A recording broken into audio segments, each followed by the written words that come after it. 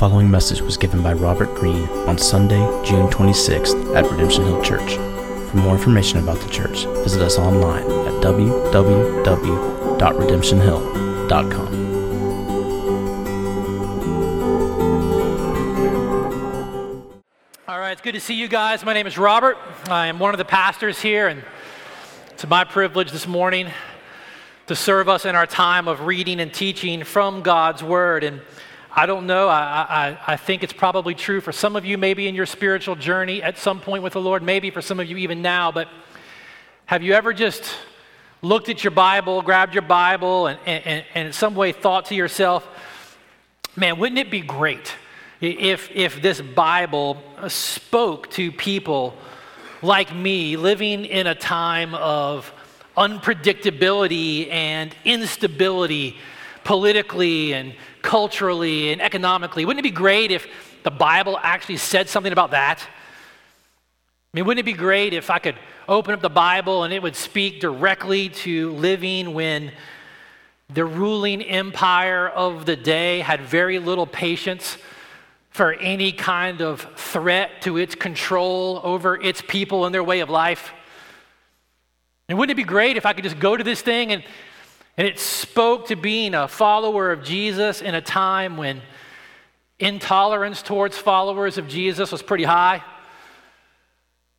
Tolerance of their lives and their choices and their values was ironically low in a land that seemed to champion tolerance. Wouldn't it be great if we could just open this thing up and it spoke to being a follower of Jesus when the surrounding world saw you not as an asset to human flourishing, but as a threat, as an obstacle? I mean, make no mistake, you woke up this week on the other side of a major Supreme Court ruling of which we are grateful to the Lord for. But you woke up a Bible-believing, Jesus-following, pro-life Christian as a threat to the empire's understanding of what human flourishing and well-being looks like. You woke up to some people seeing you as the archetype for what the enemy of progress actually looks like, a liability to flourishing. And make no mistake, as this decision now moves out of the realm of the Supreme Court and into the realm of the states and the voices of the people in those states, the voices of such hostility are only going to rise. It's only going to amplify in a manner of speaking.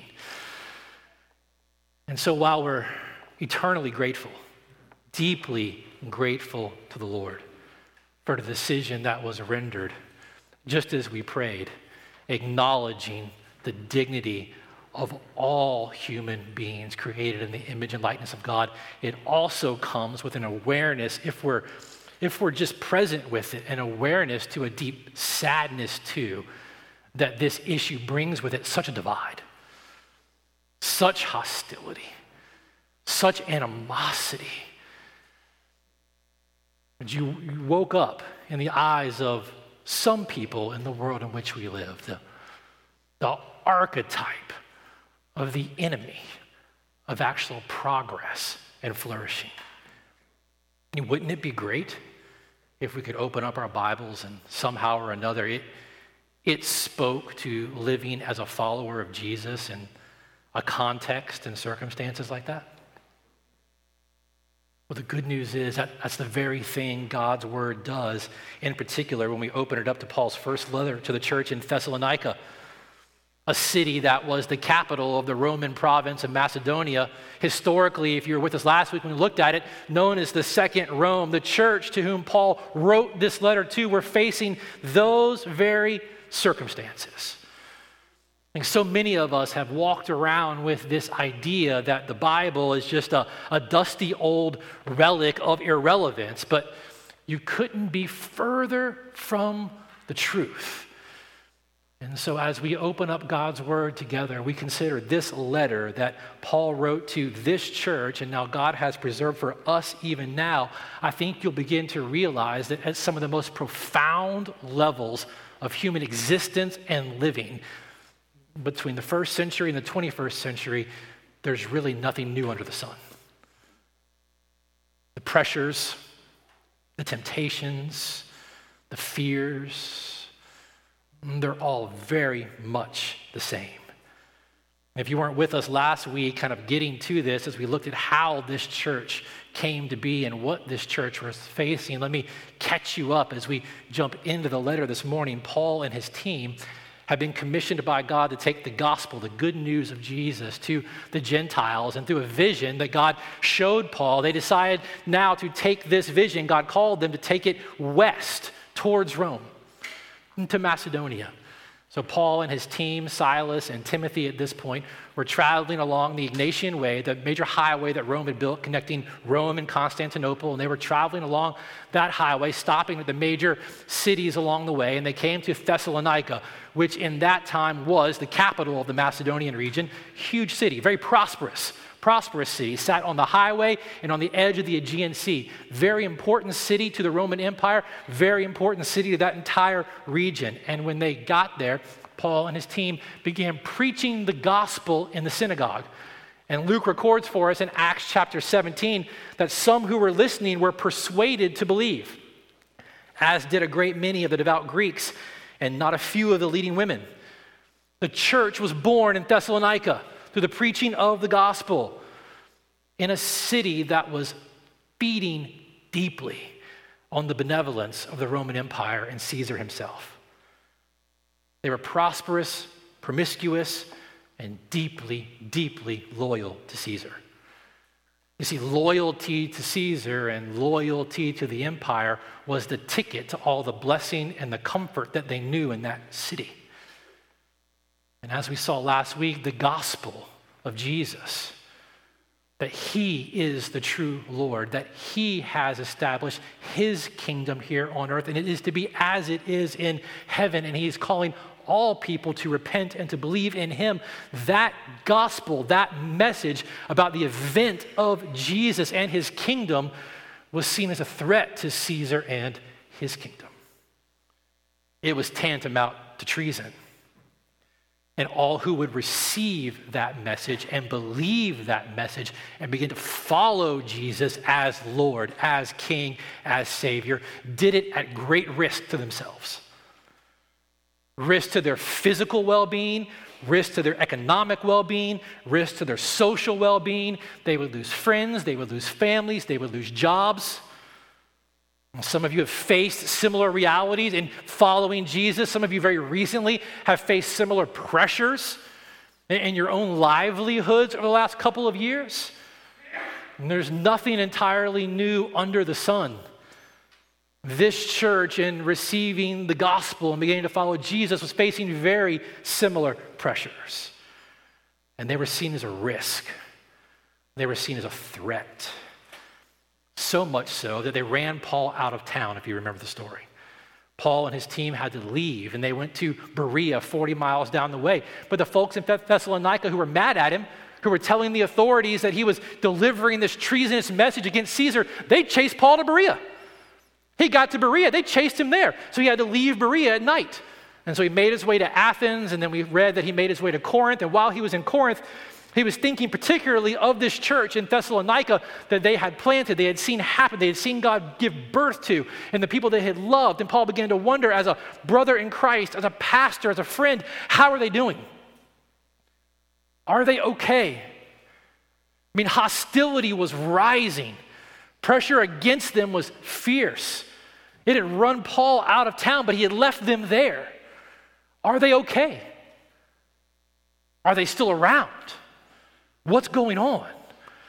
And so Paul sent Timothy back to Thessalonica to find out what was happening. And Timothy comes back. We'll read about this later on in the letter. Timothy comes back to Paul in Corinth, and he delivers this good report about how well the people are doing in the midst of tremendous persecution.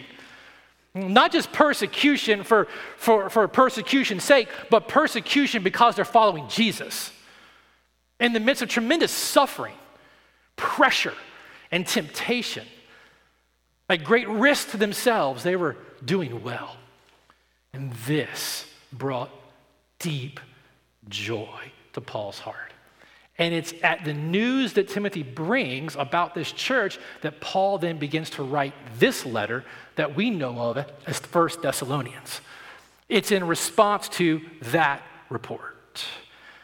And he writes this letter to a church about what it is to thrive in a time and a place that is at best indifferent to you and at worst hostile towards you. A letter to a church in a time and a place offering encouragement and clarity about what a living faith in Jesus looks like.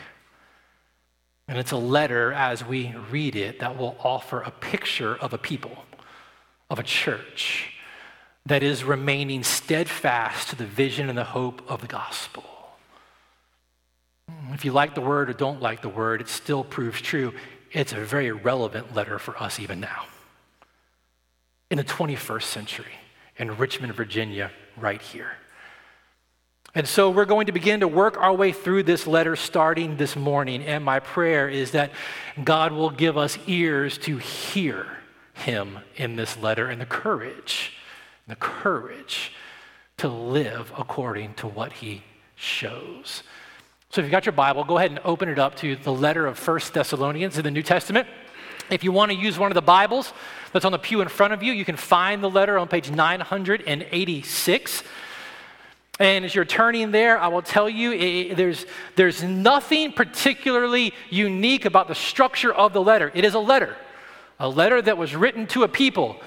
And in some ways, it conforms to every contemporary convention of a letter in its day, especially in the way that it begins. It begins by noting the author of the letter. It begins by noting the recipients of the letter. And it begins by formally greeting those that it's being written to. But as common as it may seem, there's a lot more there than meets the eye.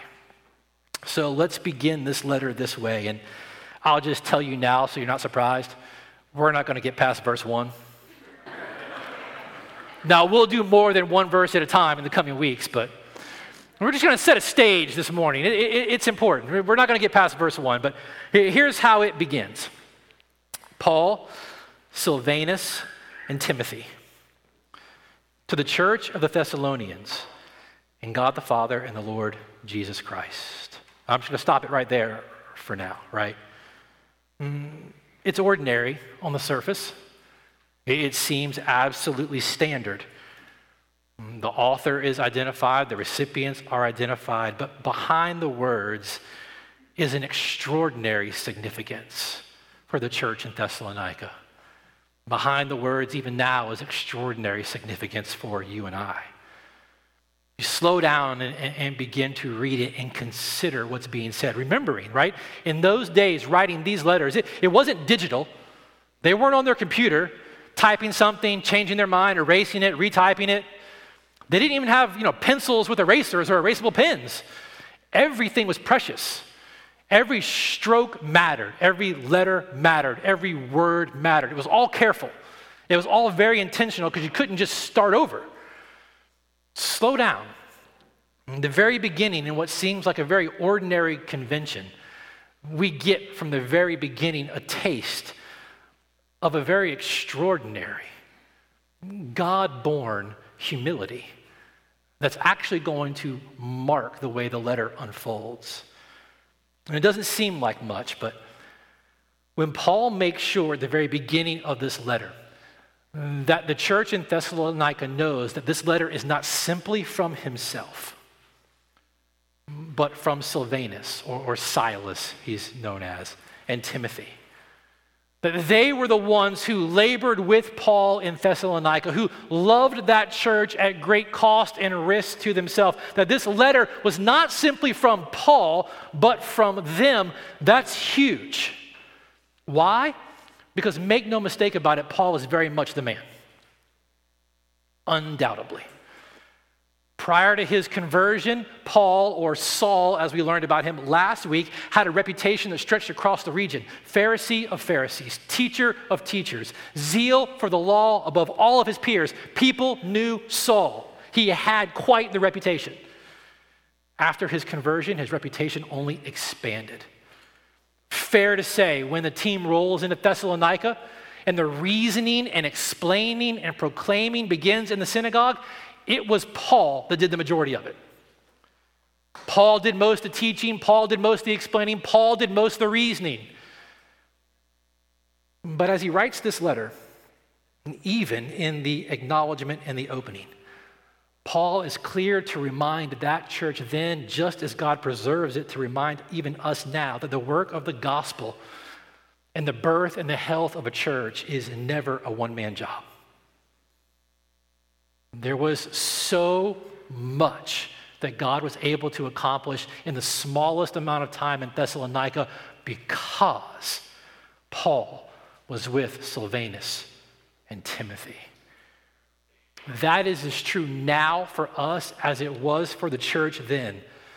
The story of this church, if we had a morning to spend for the last 14 years to walk through it, the story of this church and the story of every other church around this city, around this state, and around the world that's gathering together to hear the gospel and to read God's word this morning is never the story of one person. It's never even the story of two people. It's always the story of what God has done through his people in a place. In fact, over the years, as we've had the privilege to spend time with church planters throughout the years and new pastors to churches throughout the years, one of the things that's become most important in helping them to begin to understand the church that God has called them to and the service and the ministry he's directed them to is to make a change of language in how they talk about it. It's not uncommon to be around church planters and pastors and to hear them talk about my church and my staff and my members and my people and my programs and my this and my that. And it's a simple change in language, but it's a very real change in heart and perspective. It's not yours. And helping them to realize not only is it not yours, but it never was yours. And what's happening there is not due to what you did. It's a simple change in language. It seems fundamental, but it speaks and begins to work a much deeper change in the heart. Even now in a church like ours that's 14 years past the earliest days like the church in Thessalonica, even now though, it's very easy for a church to settle into this weird kind of unspoken contract that basically says the well-being of the church and the health of the church is the responsibility of only a select group of people. The elders, the staff, the ministry leaders. It's this unspoken contract the church makes with each other if you don't pay attention to it and try to push back against it. This is all of this is your responsibility. This small group of people. But that has never been God's intention for his people. It's an unspoken contract that forgets that the responsibility for the health of God's people is on one another for one another. That it requires everyone. In fact, this is going to be a big theme in the letter that Paul is going to be coming back to, so I'm not going to belabor the point on it this morning, but it's a very important reality. And I think even beyond the context of the local church and the bounds of the local church, in our own day, I think as I thought about it and began to kind of read it like a human, what a simple attribution at the beginning of the letter actually says and actually means, and how it reflects this deeper humility in Paul, that he realized and he wanted them to know that what was happening and what had happened wasn't all because of him. I thought about us beyond even the context of the local church and thought about the day and age in which we live, where there's such a pressing need, it seems like, on all sides, to be seen a certain way, to be seen as having arrived at where you are, to be seen as so accomplished in a particular thing.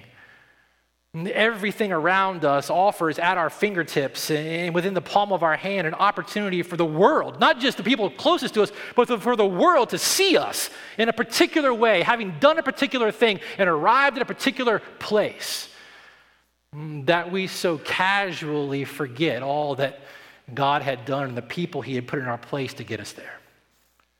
The opportunities that people afforded us, the mentoring that people gave us, the chances that were offered to us through people who took great sacrifice to themselves of their time and their situation, all that went into it, right?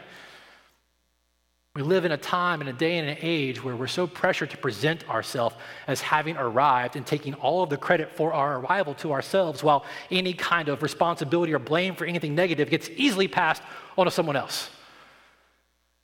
And so I thought about Paul's very simple attribution and thought, well, what would it be like if we were to be a people who, like Paul encouraged the church in Rome to become, that sought to outdo one another in showing honor? And that rather than trying to outdo one another in our sense of accomplishment and arrival, and we could spend all morning detailing the ways we do that, rather than trying to outdo one another in our presentations of our righteousness and our arrival, what if we sought to outdo one another in showing honor, eager to acknowledge all who may be invested in getting us to where we are, affording the opportunity that we have, helped us understand what we've come to learn that we're able to pass on to others? What if that became the marker of this people? It seems like a simple attribution, Paul, Silvanus, and Timothy, but you slow down and consider the author and consider the context, you see there's something much deeper at work. It's the work of God's Holy Spirit and the birth and the outgrowth, the fruit of that work, and a profound taste of real humility in Paul. But he keeps going. Paul, Silvanus, and Timothy, those are the authors.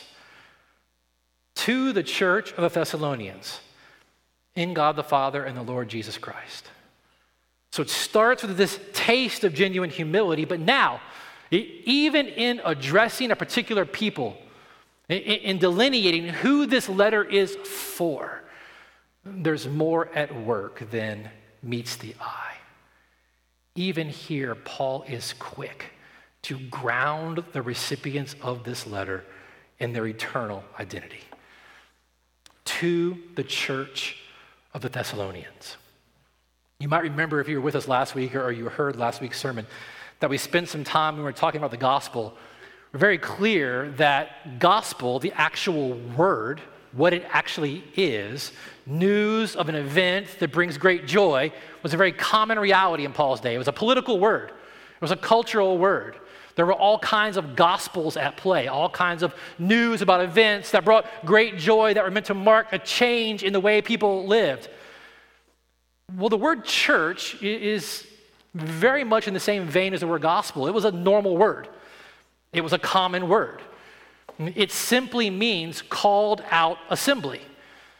And there were all kinds of called out assemblies. There were political assemblies, there were social assemblies, there were cultural assemblies, there were Grecian assemblies, there were Roman assemblies. There were all kinds of called out assemblies of people, all kinds of organizations or gatherings that use this word church.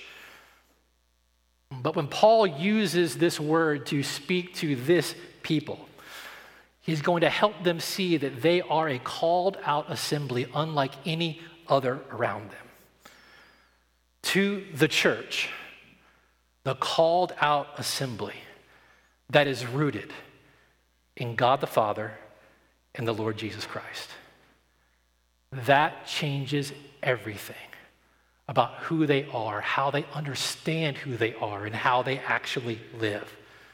It changes their sense of identity. I mean, for one thing, imagine being a Gentile in that day, now part of this church, having heard the gospel. But one of these believing Greeks that has now heard the message of Jesus and repented of your sins, and you're following Jesus as Lord. And you hear this letter being read to you and this word being applied to you, this called out assembly. in God the Father and the Lord Jesus Christ. And you realize that word church, is used in all the Old Testament scriptures you've heard being read in the synagogues that were originally written in Hebrew and translated to Greek. And every time in Greek that word is used in the Old Testament, it's speaking of God's chosen people.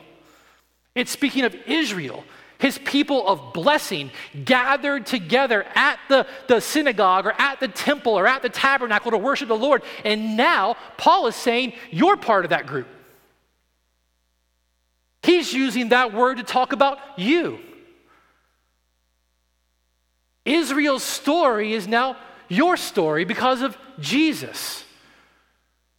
The expansiveness of God's promises have now reached this apex in Jesus, and you've been brought into it. This understanding begins to change everything for them. A new identity is being given to them. It's separate than every other identity offered to them in every other assembly and every other group that they can find themselves a part of. But it's not just a new identity, it's speaking to the reality of where they find their life and their vitality. You see, when you read this, and he writes to the church of the Thessalonians in God the Father and the Lord Jesus Christ, that little word "in" is crucial. It's crucial.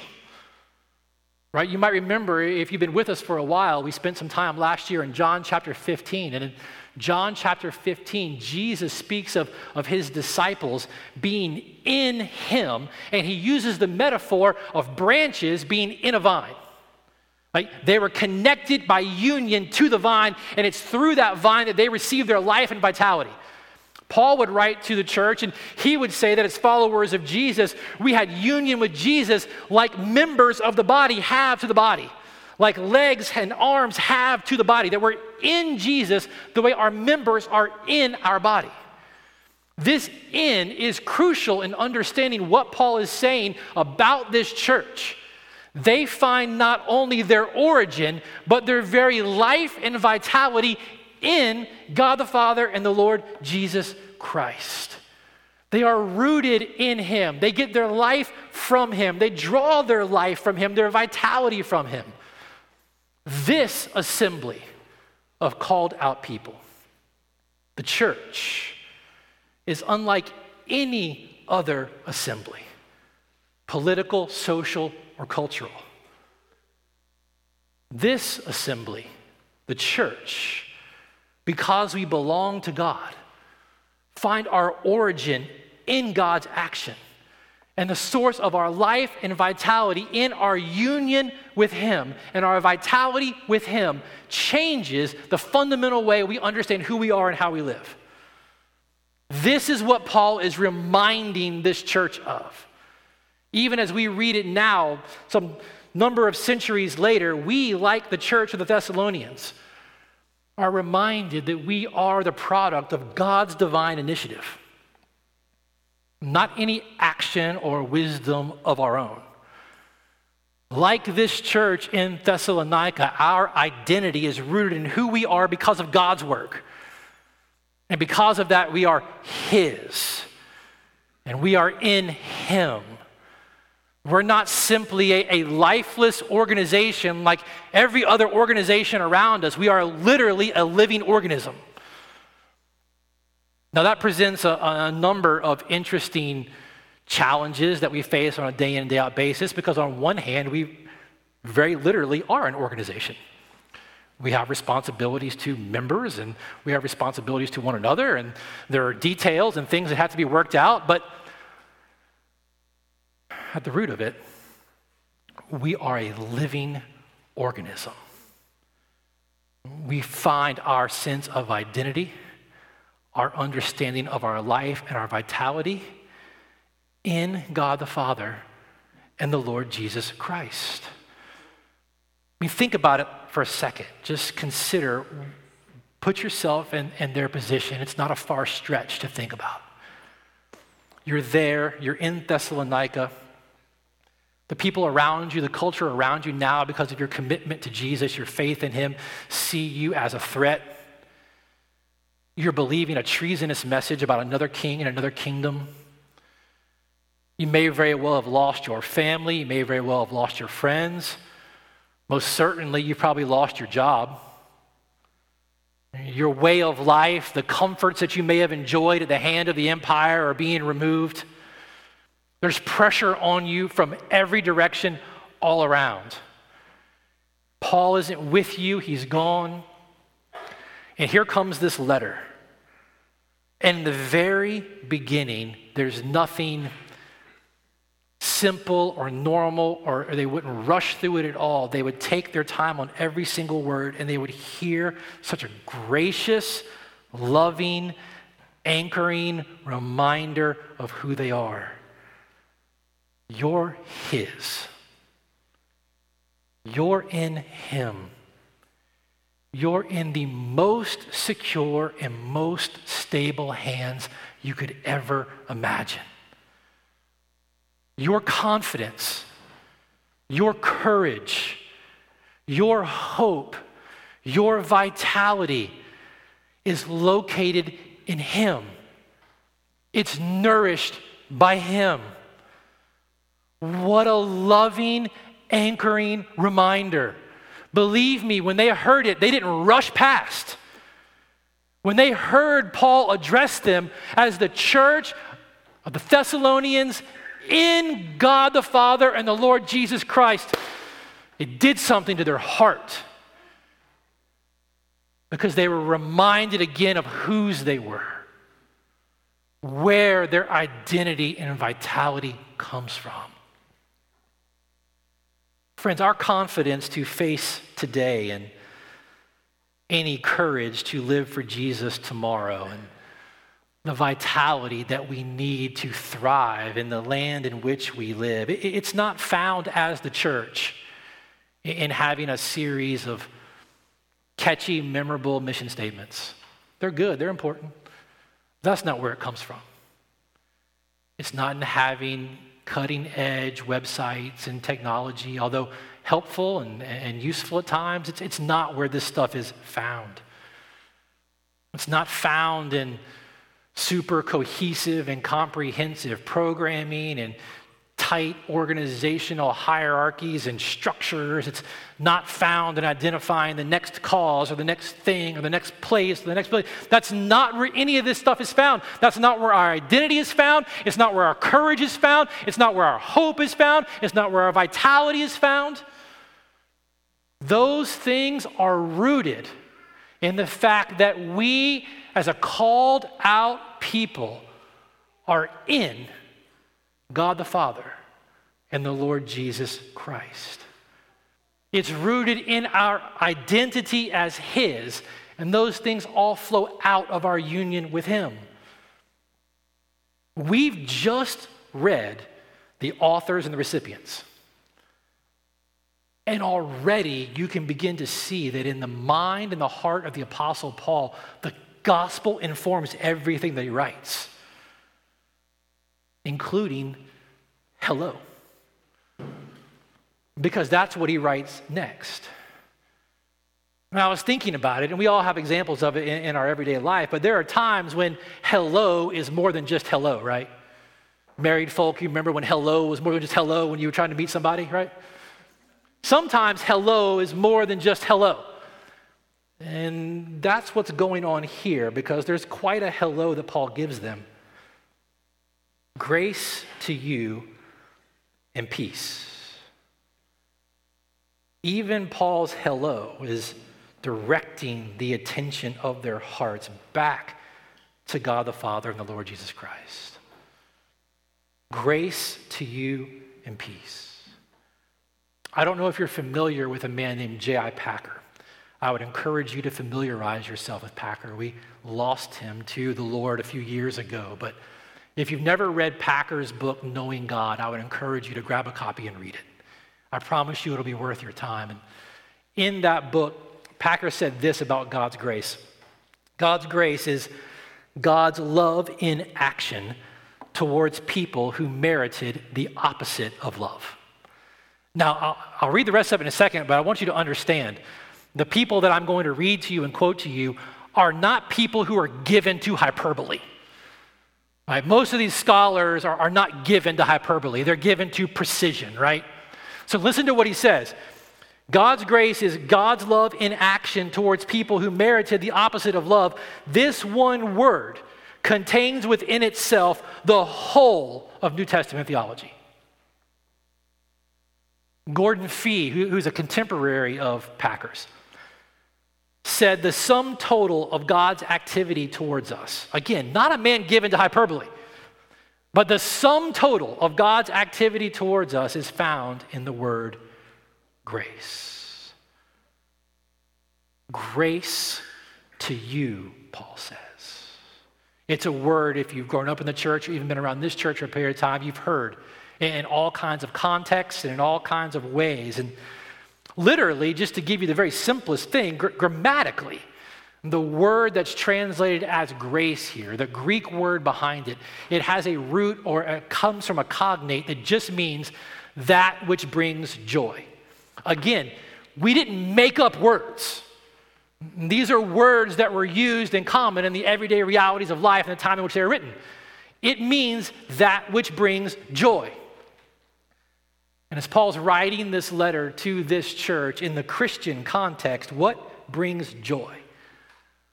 Like the news of the free act of God who through his son Jesus took upon himself the judgment that you and I deserved for our sin, who paid the price that our sin required, making the free gift of salvation available to all who would receive it. What brings greater joy than that? Grace to you. Remember, Jesus' death was the result of grace. Did you ever think about that? Jesus' very death was the result of grace.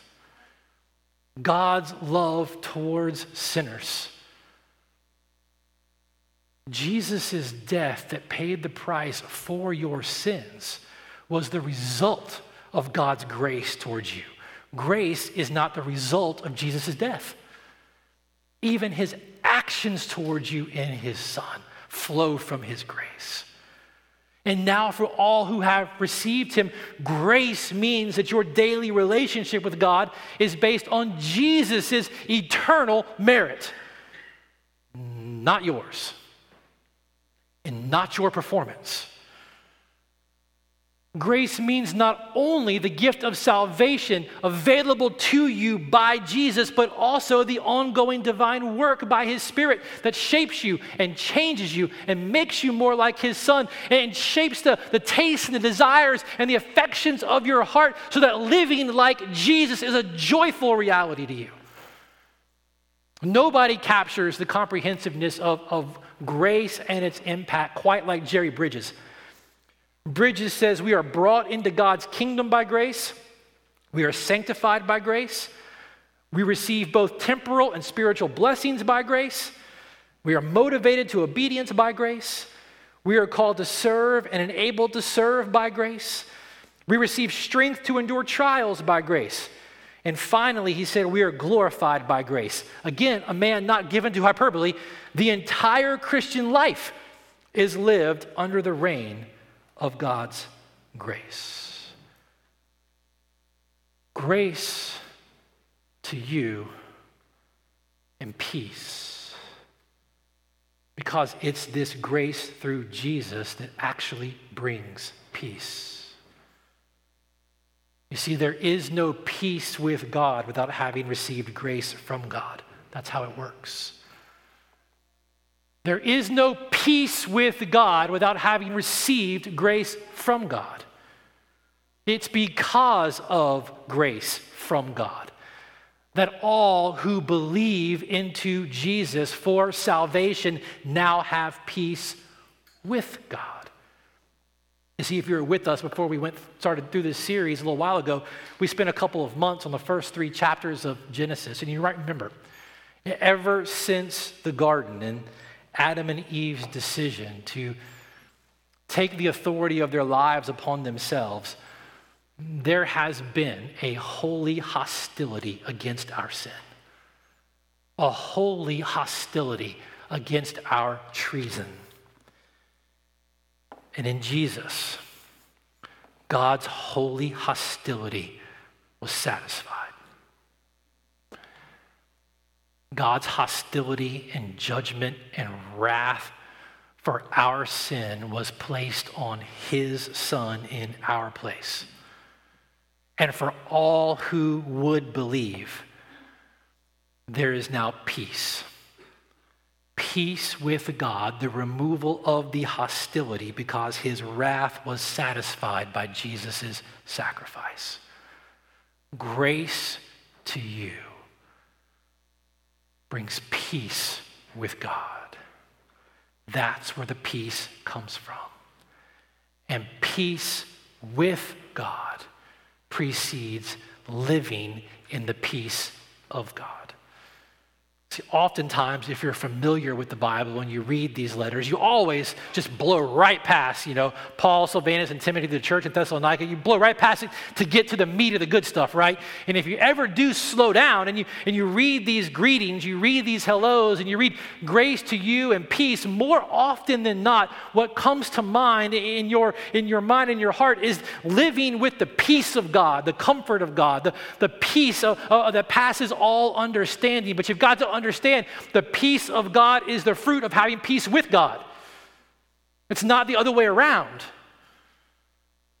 And there's no peace with God without having received grace from God. So even his hello is really no normal hello. To the church of the Thessalonians in God the Father and the Lord Jesus Christ, grace to you.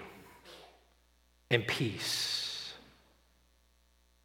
You see, for Paul and Silas and Timothy, there is no greater blessing that they could desire for this church. There's no greater blessing that they could communicate to this church. There's no greater sense of encouragement that they could offer this church than this. And I wholeheartedly agree with them in it. I mean, there are so many things that I want for us as a church in how we live. There are so many things I want for myself and so many things I want for my family and so many things I want God to do and the ways to shape us and change us. But here's the thing. We're going to talk about all of that in the coming weeks because Paul talks about it. But none of the things, none of them are found apart from enjoying Jesus and enjoying God's grace and enjoying the peace that comes through Jesus. You see, if you forget this in the biblical sense meaning not just forgetting it in your mind, but no longer faithfully living according to it in your heart. You can confess it with your mouth all you want, but forgetting it faithfully in your heart and how you live. You forget this. You forget the sense of identity, even as a corporate people, of who you are in God and the Lord Jesus Christ by his work, having received his grace and peace with him, now being made through Jesus. And that's where your identity and that's where your vitality comes from. And there is where the courage and the confidence and the hope and the steadfastness is born. Forget that. Move that to the periphery. Move that down to the secondary level, and I can promise you this, in time, you will lose the vitality. You will lose the hope. You will lose the endurance and steadfastness. You will lose the courage of your convictions. It'll happen corporately as much as it will happen individually. Francis Schaeffer was touching on this back in the 70s, and he wrote in his book, No Little People. Schaeffer said this. He said, "Is it not amazing, though we know the power of God, the Holy Spirit, can be ours, we still imitate the world's wisdom, trust its forms of publicity and noise, and imitate its ways of manipulating men. If we try to influence the world by using its methods, we are doing the Lord's work in the flesh." Listen to what he says. If we put activity, even good activity, at the center rather than trusting God. Like if we put activity, even good activity, at the center of our understanding of who we are, if it becomes that sense of identity and vitality, all of our activity and what we do and how we present ourselves, if that becomes the place where we go to understand who we are and not the grace and peace to us from God through Jesus as his people, if we push that to the periphery, if we make that secondary, Schaeffer said, then there may be power, but it's power of the world. We will lack the power of the Holy Spirit. As a Christian, as a gathered body of Christians, you might be busy. You might get some things done. You might even fill up some seats for a while. But in the long run, what you're doing is you're forfeiting the identity that is yours by grace and the vitality that is meant to withhold you and enable you by the very Spirit of God in your union with Jesus. You're forfeiting that which matters in the long run. But he's not done. Schaeffer said the key question is this: as we work for God in this fallen world, a world in the 21st century very similar in some ways to what the church in Thessalonica was facing, where being a follower of Jesus puts you in a category for some people who see you as the opposition to progress, that you're in the way of real flourishing. That for some people in the world, you become the object of their hostility for your confession and your allegiance to Jesus. Schaeffer said, as we work for God in this world, what are we trusting in? I think it's the same question that Paul was concerned about when he thought about this church. I think it's why his hello is more than just a hello. What they were trusting in, what they were leaning into, what they were finding their sense and source of identity and vitality from was of utmost importance to Paul. It's of utmost importance to us. So Schaeffer says again, to trust in particular methods is to copy the world and to remove ourselves from the tremendous promise that we have something different. We're not a called out people like every other assembly of called out people. Our origin is different. Our identity is different. Our purpose is different. Our source of vitality is different. Our source of power is different. Right? To trust in particular methods is to copy the world and remove ourselves from the tremendous promise that we have something different, the power of the Holy Spirit rather than the power of human technique. To the church of the Thessalonians in God the Father and the Lord Jesus Christ, grace to you and peace. When is a hello more than just a hello? Well, in Paul's mind, when it takes the eyes of your heart and directly fixes them on enjoying Jesus, on enjoying the grace of God to you through Jesus, on enjoying the peace you have with God because of Jesus. And so as one writer said, the gospel makes a simple greeting an elegant reminder of the greatest gift. It's so true. We haven't made it through hello, but the gospel is going to set the tone for the entirety of the letter. The gospel not only informs the greeting, the gospel is going to inform everything that Paul is going to say. And so we belabored the point because as you go back to the letter, the gospel and the grace of God to you through the person and work of Jesus and the peace with God that you have because of his grace towards you in his Son is going to be the lens through which everything is going to be read. It's the way that Paul sees the world.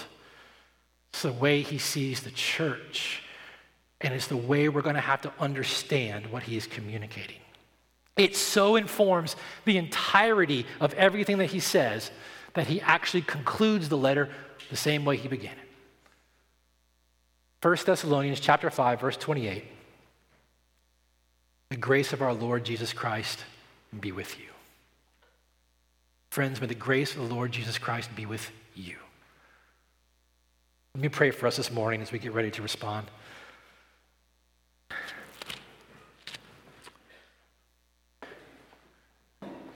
Good and gracious Heavenly Father, we are asking this morning for a miracle. We are asking this morning for you to do what only you can do in each and every single one of our hearts by your Holy Spirit.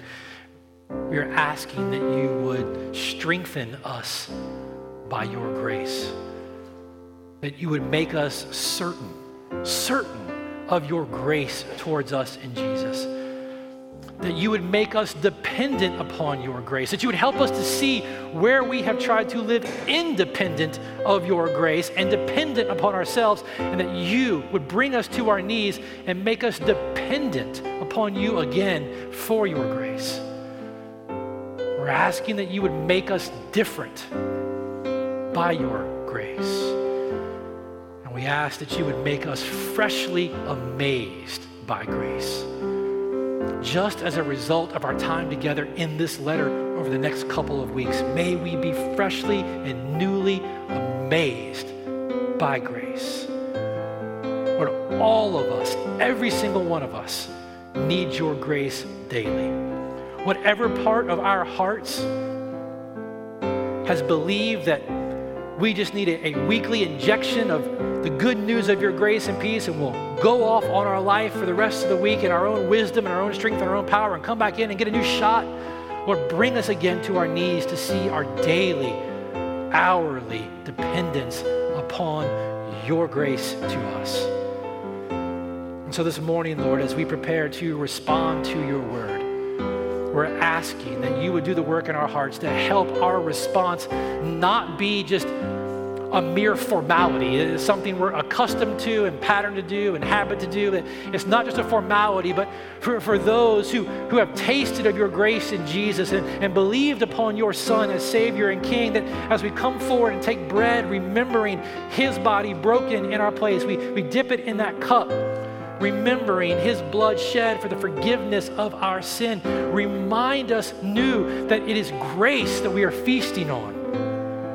It is grace that has come to us and is coming to us again by your Son.